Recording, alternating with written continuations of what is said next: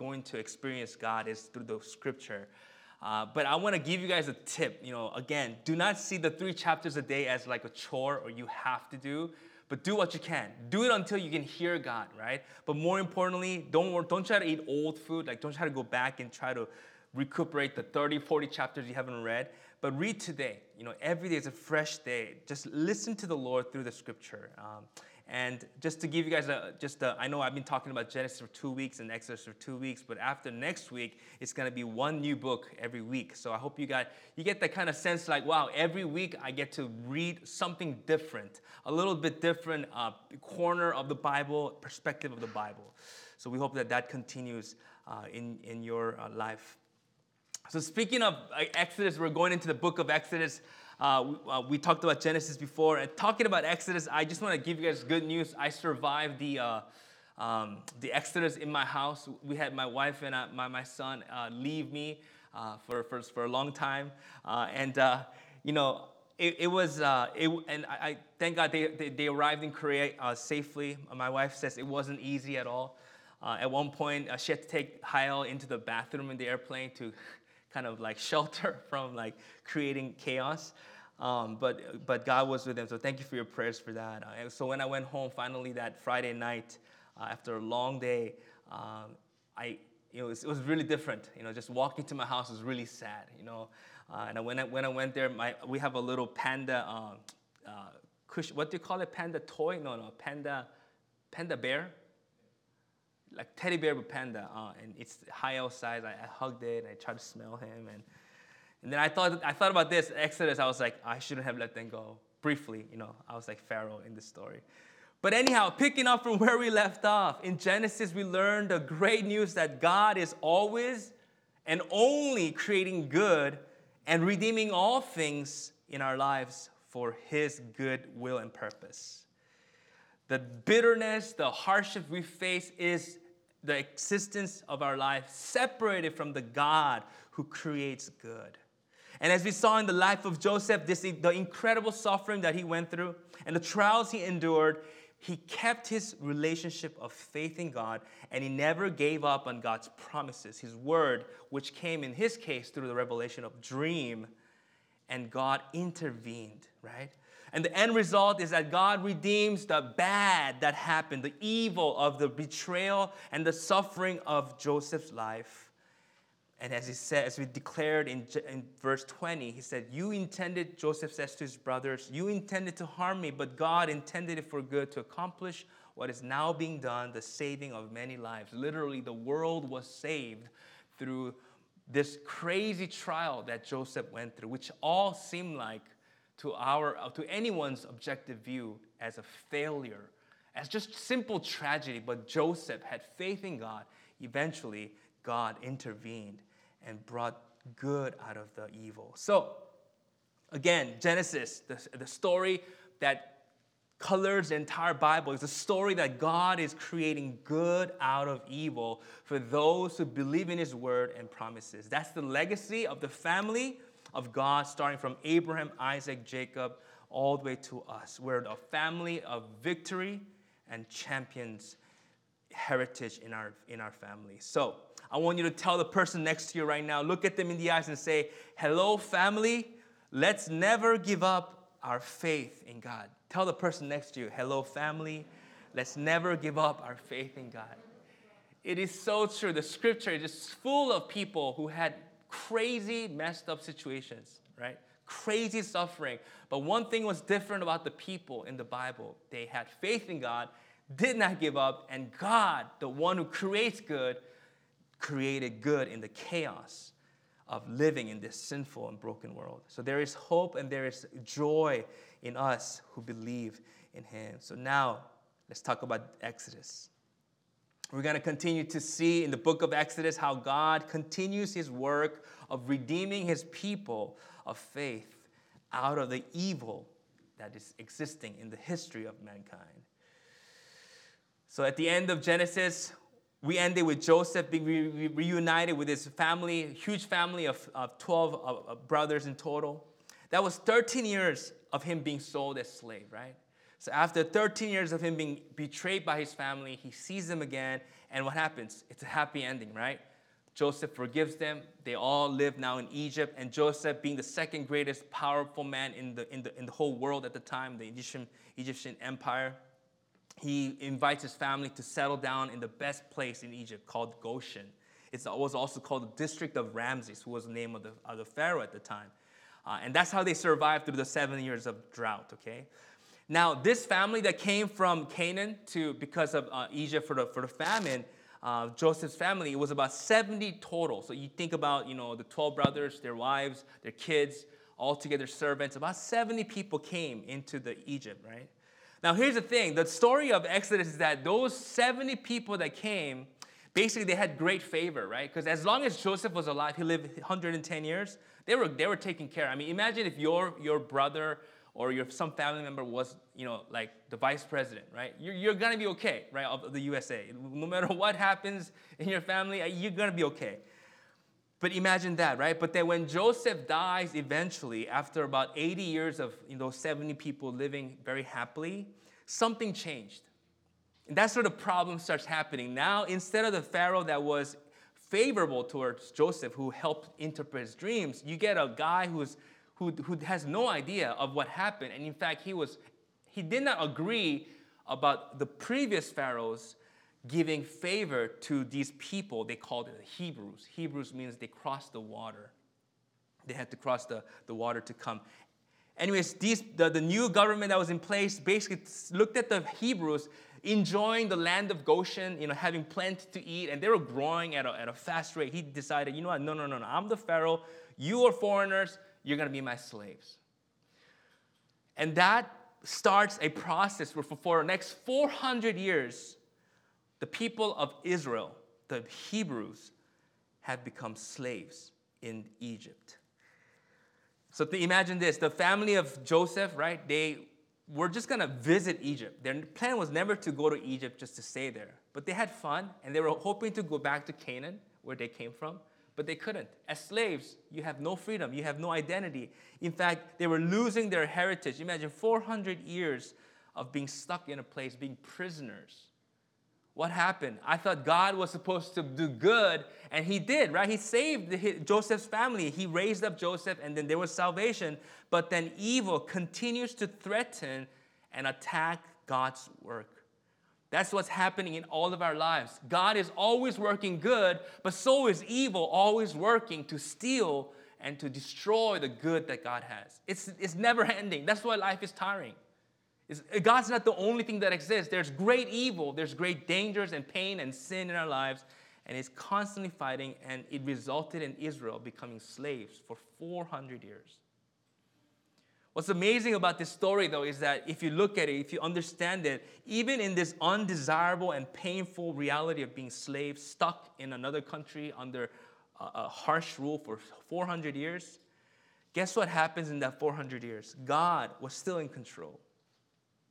Check it out. The 70 members, the family that came to Egypt from the family of Jacob, after 400 years, guess what happened? They became a group of people called with 600,000 men. So if you consider the count of women and children, that's about 2.5 million people.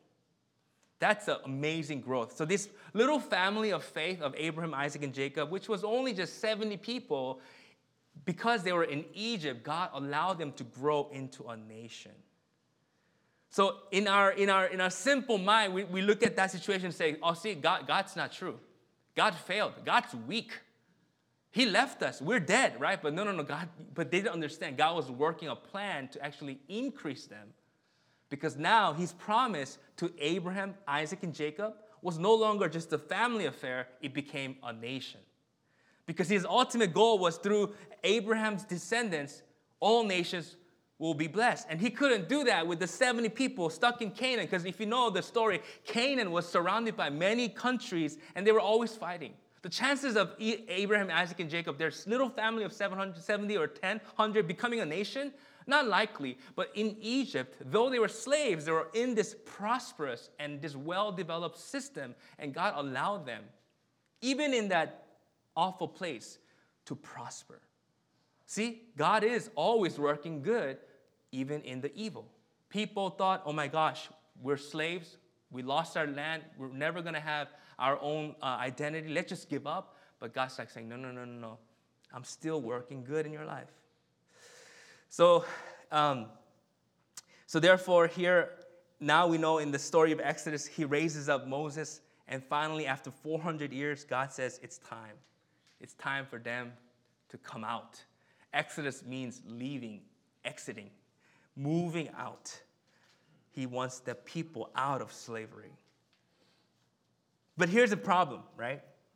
God is, again, trying to do something good in the lives of his people. But like many of us, we misunderstand or we do not see it. And what do?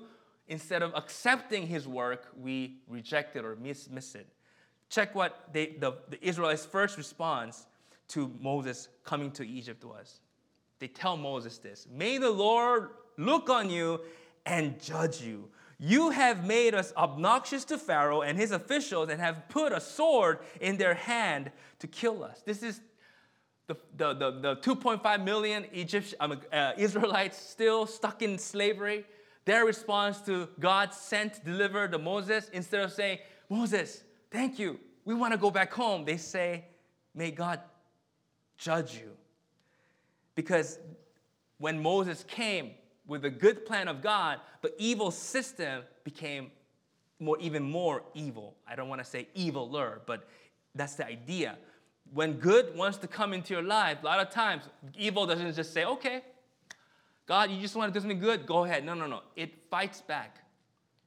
Our master, should I say, the flesh, that we are slaves. When the scripture says when you sin, you are a slave to sin. The sin in our lives does not want God's glory to come. That's why sometimes when we sing Holy Spirit come and the glory of God, there's like a wrestle in us. Like something inside of us is like, "No, I don't want it," right? That's exactly what happened. Pharaoh got a message from the messenger of God saying, "I'm going to take my people back." And he doesn't say, "Oh yeah, you're the God of the universe. You're a creator God." Sure. No, he says, "No, I'm going to increase my evil on this people."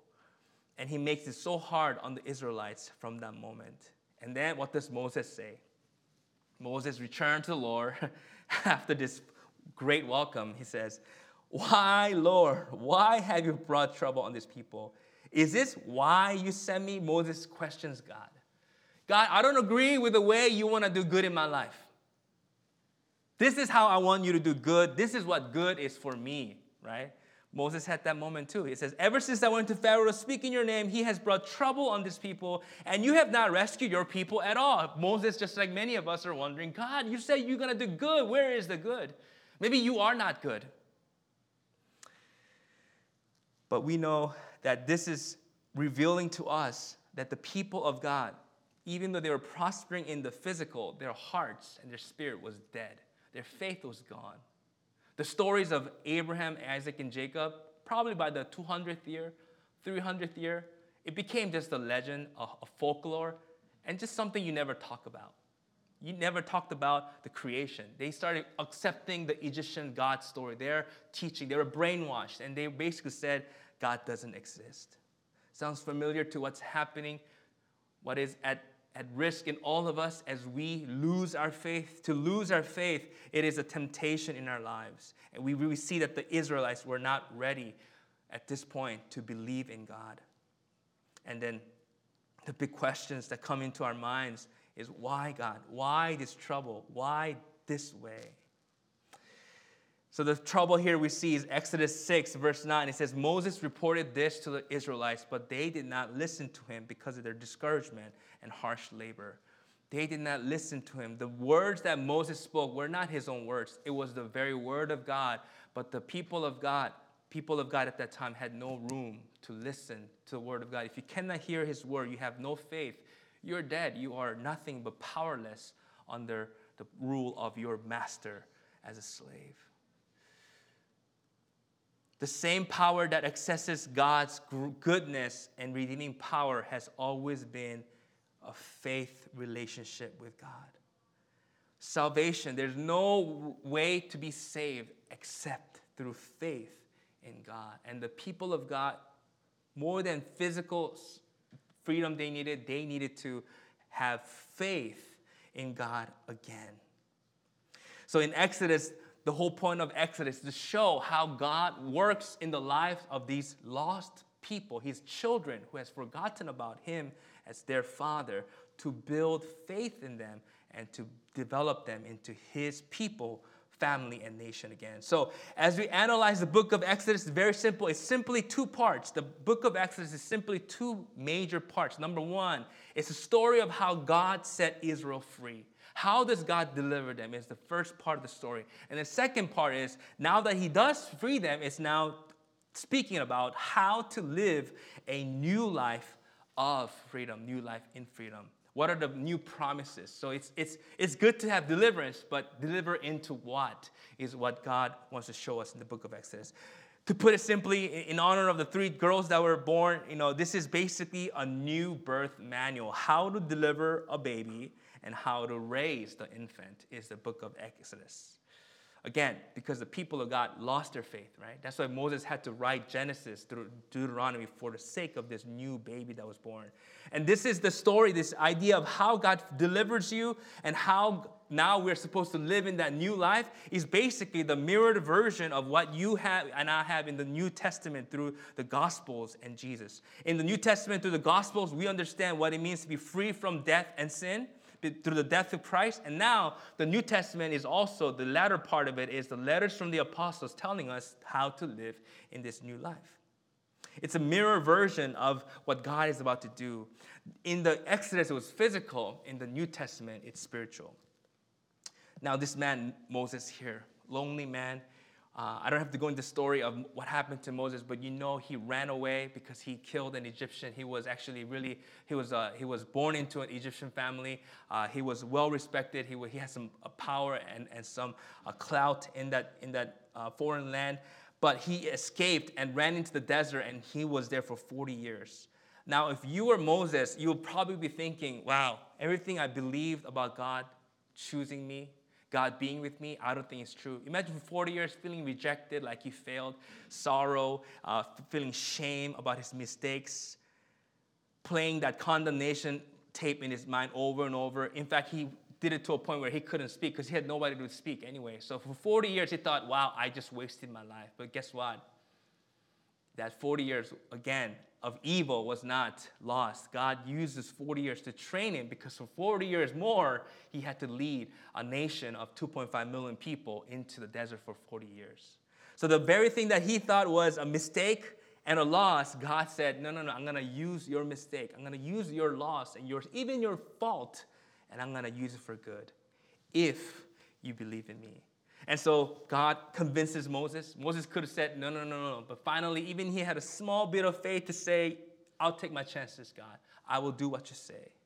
And then finally, the first part of Exodus that we're reading in this week is going to be talking about how does God overcome and deliver this nation out of slavery. The answer is the 10 plagues. There's something very interesting of the 10 plagues that I didn't realize that I realized this time reading it, that there's a reason why God went through 10 plagues. Let me show you guys this. The first plague was this. God turns the water into blood. Every water, not just the Nile, but like the water in your house, in your refrigerator, in the water bottles. In our time, miraculously turns to blood for 7 days. And so this thing here, the reason is because the Egyptians had 10 specific gods. Every plague was actually God saying, I am greater than these gods. The 10 plagues was a process of God proving to Israelites and to the Egyptians, convincing them, building up their faith, saying that I'm not just any God, I am the God. So he first attacks this god named Hapi. He was the water-bearer Egyptian god of the Nile.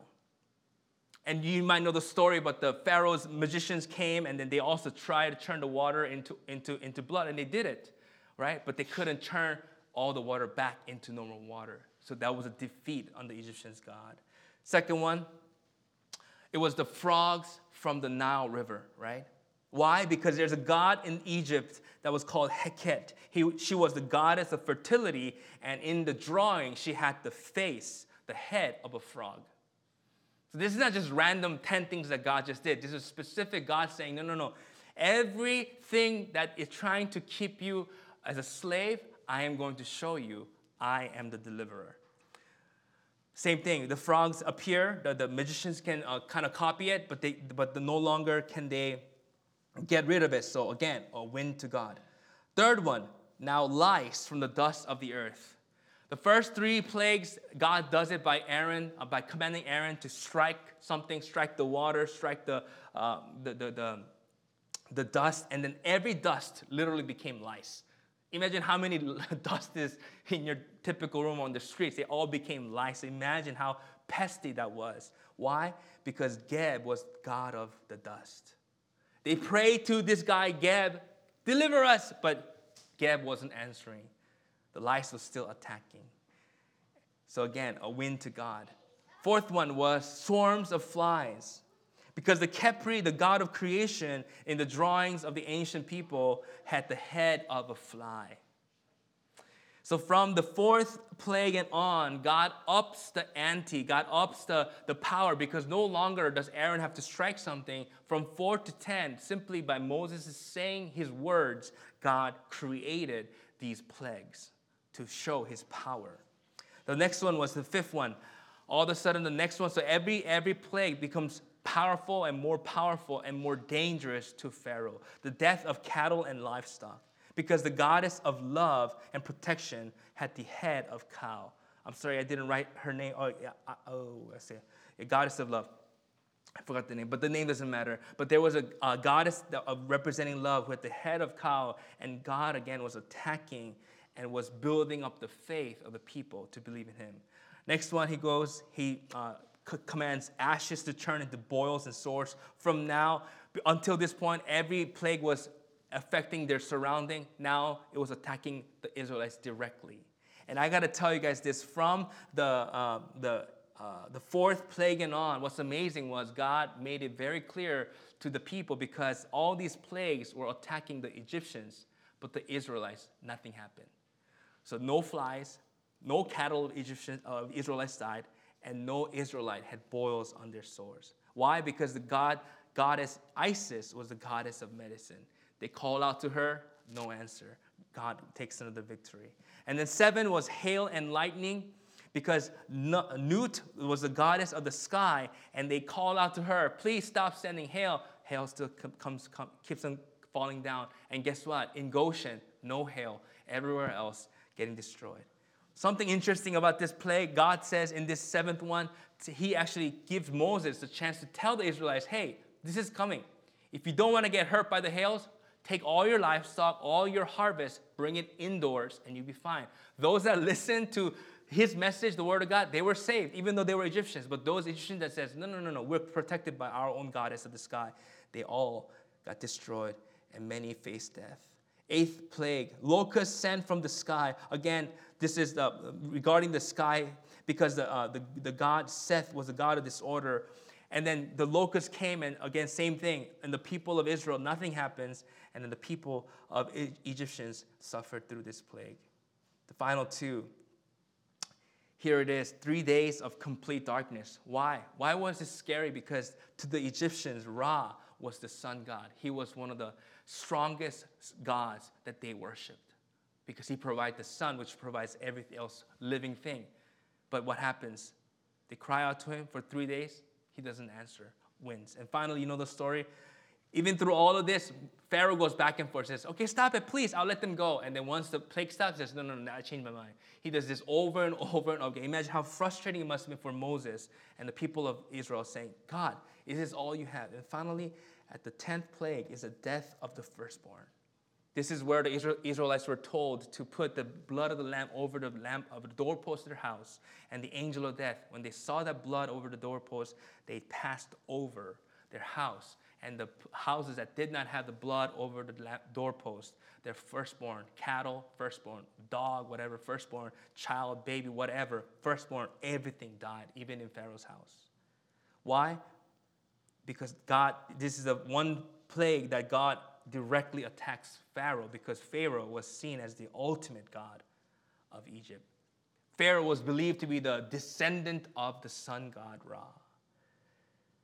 So again, it's not that God just like picked 10 plagues out of a hat and just scattered them out. He was deliberately announcing, building the lost faith of the Israelites, saying, the circumstance that you live in, that you have been living in for 400 years, that made you lose my faith, I am here to redeem that. I am here to destroy evil with good. And what's interesting, for what sake? Why was God trying to bring them to freedom? In Exodus 7:6, it says, then God says, say to Pharaoh, the Lord, the God of the Hebrews, has sent me to say to you, let my people go so that they may worship me in the wilderness. Every time he goes and announces a plague, Moses repeats this to Pharaoh. And Pharaoh keeps saying no. Because why? Pharaoh, the master, wants them to worship him, benefit the world. But God is saying they're not of your world, they're my world, my kingdom. So friends, in the two parts, as you can see, why 10? Right? Why 10? Because here's the truth. The two parts of the book of Exodus are defined by 10 things, right? How God sets Israel free is by 10 plagues. How God instructs them to live is instructed by 10 commandments. The number 10 in the Bible always represents fullness, completeness. So I call it the 10-10 salvation. See, here's the thing. God could have delivered them, right, in any way. But he wanted to make sure that the deliverance he gives to his beloved people is not partial. This is the thing that the message of Exodus to us is this. The God who does good in our life does not do half good. His plan in our life is not to say, yeah, I give you a little bit of salvation reverse spirit. That's okay. Your mind, your body, your emotions, your society, deal with it on your own, right? That's enough. No, that's not the way that God looks at us and wants to work in our lives. He wants to deliver full salvation, and he wants to deliver us full blessing in our lives. See, whatever may be holding you back in your life, it could be sin, addiction, brokenness, bitterness, spiritual oppression, physical, psychological, financial oppression. God cares, not just for some of them, but he wants to bring full salvation in your life. Now, what that entails is this. If you look at the story of Exodus, it wasn't easy, right? Moses at any point, even the Israelites, could have said, you know what? We already had 7 plagues. It's not working. Let's just quit, right? There's something about not quitting that really is the key to accessing the unlimited power of God.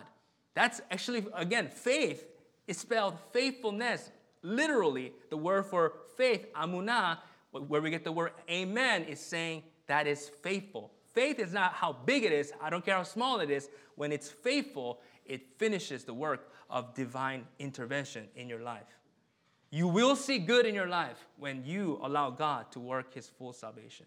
So friends, the challenge for us is this. Again, Israelites, Moses, he was very afraid, right? When he saw 3 plagues work, he probably thought, wow, that was awesome. But when he had to go again and again, Moses is great because he had the faith to not stop until God said, it is complete. It may take time, but let me remind you, let me assure you, God's plan for full deliverance in your life, again, physical, financial, social, mental, whatever it is. Why is God allowing you to live? Because he still wants to deliver you from all the gods in your life, all the taskmasters in your life. Think about, again, your life, right? There's aspects in our lives that we still feel like powerless. There's probably circumstances in your life, characteristics, habits in your life, patterns in your life, mistakes and weakness in your life that you are saying, wow, God, I wish this was not so. And it's been years, it's been decades, but it's not done. And God is inviting you to experience his full salvation. It will take time in his way, but that is his end goal. Therefore, you can be thankful now, even for the circumstances, the difficulties that surround you. It takes faith to see his 10-10 salvation. Now we know the story, right? Even though the Israelites experienced all of this, they still did not believe. All 40 years, the first generations came out. Every turn of the way, something happens, said, let's go back to Egypt. They weren't free. They were free physically, but in their mind, in their heart, they were still slaves and broken. And they all failed. But the truth is, that's our story. God delivers you. God shows you power. We fall back. But friends, it's not about us because God knew it would take the gift of his son, Jesus, to become the full victory in our lives. What's interesting is during the 10 plagues, this was God's mercy. Again, God didn't just bring them out, because even if he could have just brought them out like the first time he talked to Pharaoh. But there was a thing that God looked at his children and he wanted them to succeed. And what the people needed was not God's miracle. What they needed was their faith to be restored in God. Friends, there's a word in the Hebrew word, you might know this, shalom. When we say the benediction, the Lord bless you and keep you, make his face shine upon you, be gracious to you. The Lord turn his face towards you and give you peace. That peace word is shalom. And guess what the word shalom means? It just doesn't mean like peace, like happiness. It means wholeness. See, that's who God is, right? It takes, obviously, Moses probably went home every time he saw the plague work, went home and then realized Pharaoh changed his mind, so he has to go back again. I don't know how long that process took, but I'm sure every time he said, God, are you really God? Are you really able to do this or not? But God, without fail, is someone who wants to restore all things to be whole. He doesn't want to work just half-baked goodness in your life. He wants to restore you to the fullness of who you are. Now, again, it does not work in our timing, in our way. That's the part where our faith is tested, but God is wanting to work his wholeness. Do not give up until you see it restored. Why is this something that I'm not making? Because Jesus himself said this. Interesting is John 10:10. Remember that? 10:10, okay? Fullness. What's the full picture of Jesus? Why did he come? Because he knows the thief comes only to steal and kill and destroy. That's what was happening to the Israelites in Egypt. But Jesus says, I have come that they may have life and have it to the little bit, the enough, just to get you by, just your spirit, right? Just for your life in earth is just going to suck and it's going to be so dark and gloomy and depressed, but at least you get spirit. No. He's wanting to work with you. He's inviting you to follow him because he's saying, I want to work all 10 salvation. Fullness. I want to show you the areas that you think is impossible in your life, be it physical, family stuff, emotional, finance. I want to show you I am the God. I am not just a God, I am the God. God allows, therefore, evil and free choice to even create bad. God could just stop our free choice and stop everyone from sinning. He could do that, but he doesn't. Why? Because God is saying, I want to show you I am greater. That despite your decisions and failures, I am here. I am not weak. I am not nervous about my power to redeem. I am the God. But the question I ask you that the Israelites had to ask, Moses had to ask is, can you believe him till the end? Can you hold him to this word? Every time the enemy comes to steal, kill, and destroy, and like I told you, he's going to come again. I don't care what you were delivered of yesterday or last week. He's going to come again to your house. Maybe with bigger things. You know, if the 10 gods was not enough, he'll bring another set of 20 gods. He'll keep creating evil in your life. But when they do, can you still believe and say, I hold on to God's promise until I see the wholeness of God in my life? I'm not going to give up. Victory and freedom, as the Israelites was looking for, was to be able to worship God and God only, to praise him. Friends, that is amazing, right? Because at the same time that God was delivering and building faith for the Israelites, guess what? The 10 plagues became a witness to Egyptians too. I am sure many Egyptians started to question their way of life and they started seeking God. In fact, there came a time in history where Egypt became a center of mission, a center of great things, miracles in the church. When was the seed sown? I believe it was in this moment. Again, God's idea of salvation goes so much more beyond than what we think, and the depth of his salvation to areas where we do not even understand. Friends, I want to say something. There's something that God needs us to understand. Why did God allow the suffering to happen? Because the Israelites were not convinced that they needed salvation.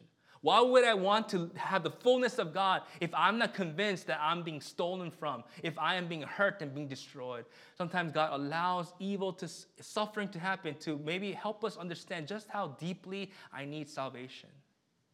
That I thought I was saved. I thought I had the full, but then God drops the floor and says, no, you're not full yet.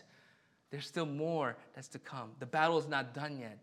I have not shown you the fullness of my victory.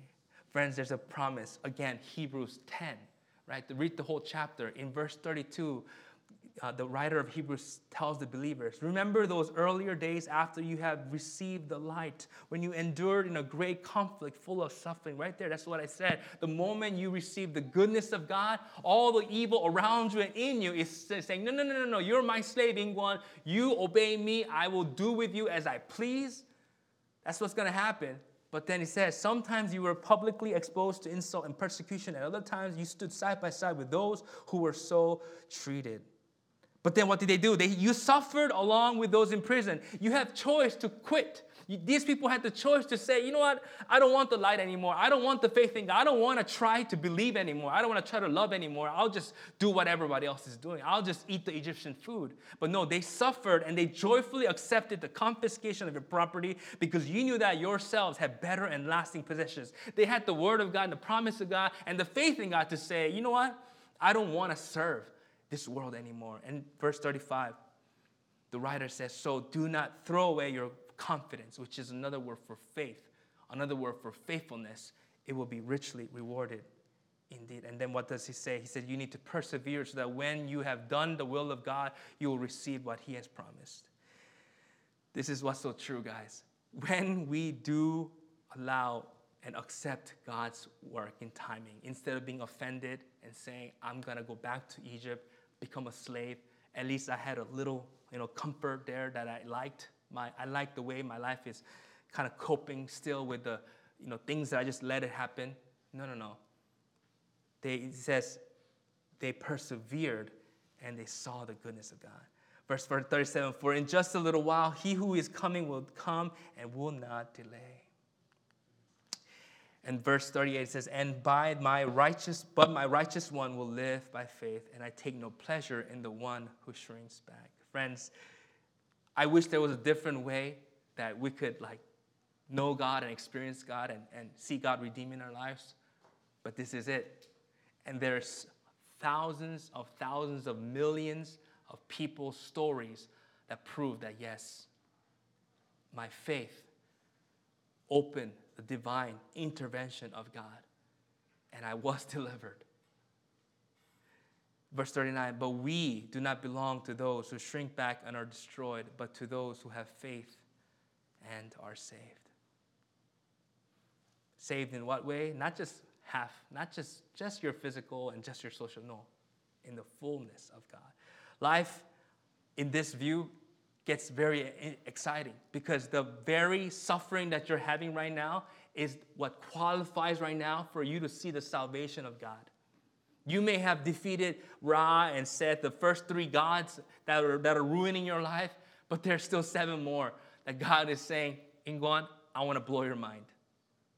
I want to show you that I am God, and I am a God who has called you to be a blessing to nations. I have called you to bear my name, to bring salvation as I've done it in your life. And I can tell you this, even in my short life, the troubles in my life, the questions I had, the times that things were just going the wrong way as I thought, I look back and now I say, wow, God, you're perfect. Your ways are perfect. You never make a mistake. Friends, there's something that we all struggle with, the word delay, right? The Israelites probably thought this. They're saying, okay, maybe some people believe Moses, but they're looking at him and they see him going back to Pharaoh. And they're saying, okay, we're leaving tomorrow. And they're like, oh, never mind. Okay, go back. And then again and again and again, there's delay. There's disappointments in our lives. But that's the very time that we have to realize where our faith is tested and we're about to see something greater in our lives. Just like the Hebrews and Moses in Exodus, we may doubt and even at times be frustrated at God.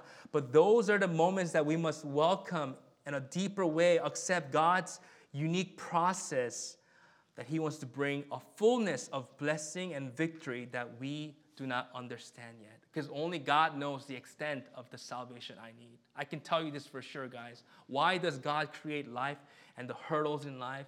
Even marriage is such a beautiful thing, but his purpose in marriage is not just for happiness, it's actually for salvation. is to show you just how much, at least for me, how much more I need salvation, right? Honestly, the reason why I'm thankful that my wife and my son are over there and not here, I'm free, is because I really want to work on the areas I discovered that I need God's help and grace to mature. Because I thought I was pretty good and I could love and I can all these things and my gifts and all that, but I'm like, wow, that's not enough. I need the fullness of God's salvation. That's why we live. That's the purpose of living. So there's an expectation. I'm a child of God. Why do I have faith? It's because I want to see the fullness of God's victory. I don't want to just see 7 gods in my life destroyed. I want to have a testimony. It was complete victory, 10 out of 10. There has to be a yearning in our hearts to see. We cannot just settle, right? Because I think at any point Israelites could have said, you know what, Moses, thank you for proving that God is a better God than 7 of them. That's enough, Moses. Just stop rocking the boat. Stop just changing matters. Stop creating tension. Just go. 8 is enough. We'll deal with the last 2, okay, on our own. Sometimes we do that. We say, God, that's enough. But no. I'm inviting us to say, no, God, do whatever you want to do, but show me that you are the perfect God. You are the 10 out of 10 salvation. That's the reason we live, to discover the fullness of his freedom. It does not mean that less trouble will come. No. But that in every trouble, we get to see the full salvation of God. For those of us who ever wonder, why is God delaying his promise? The Peter in 2 Peter 3:9 says this. He gives us his perspective. The Lord is not slow in keeping his promise. Like as I said, we sometimes question, God, if I have faith and I'm walking with you, good's supposed to happen, right? It's supposed to happen this way and right now. I'm really suffering, God. But God is saying, no, there's something God is working behind this delay. Because it's because of his compassion. Look, he says, instead he's being patient with you, not wanting anyone to perish, but everyone come to repentance. The 40 years that the Israelites were in the desert was not because God said, that's how much it's going to take. No, it's because in that time he was hoping Israelites would turn. The 40 years was not a punishment. It was grace. It was God saying, I see your heart. I know you don't love me. I know you still worship the other gods that you used to enjoy, the things of the world. I'm giving you 40 years so you can take an opportunity to change. But many of them that did not, they perished. But many of them that did, they saw the fullness of God's repentance and power. Friends, let's take a moment this time as praise team comes up to just close our eyes and go before the Lord in prayer. God, we want to see the fullness of the freedom that you have died on the cross for. Lord, your sacrifice on the cross, not the law, Lord, but your grace is powerful, not just to change my spirit, but to change my mind, to change my actions, to change my lifestyle, to change my husband, my wife, to change me, my children, to change my uncle, my auntie, to change my neighbors, to change the sinners, to change the people who, Lord God, who are the aggressors and even the abusers in this society. The grace of God is powerful enough to see full victory, Lord God. But who of us will, Lord, continue? And who of us will say, we will follow you? We surrender to your ways, Lord God. Father, we want to take counsel right now. We want to take this moment to ask you to show us what are still the quote-unquote gods and goddesses that still rule over us in our lives. And we've become comfortable with them. The way of the world, the patterns of this world, the sinful things, the flesh ways. We're okay with them, Lord God. But can you deliver us? Can you show us what freedom looks like as we go through this time of experiencing your word and your truth? Father, in every home, I pray that there will be, in every individual in this church, in this year, as we stick to your word, I pray that there will be testimony of saying, wow, I thought I was dead. Just like Moses. I thought if for 40 years in the desert, nobody cares. I'm just loser of the loserest of people. But God said, your suffering, your sins, your mistakes, your shame, I'm going to use it for glorious purpose. So Lord, help us to open our hearts right now and receive your salvation again in Jesus' name.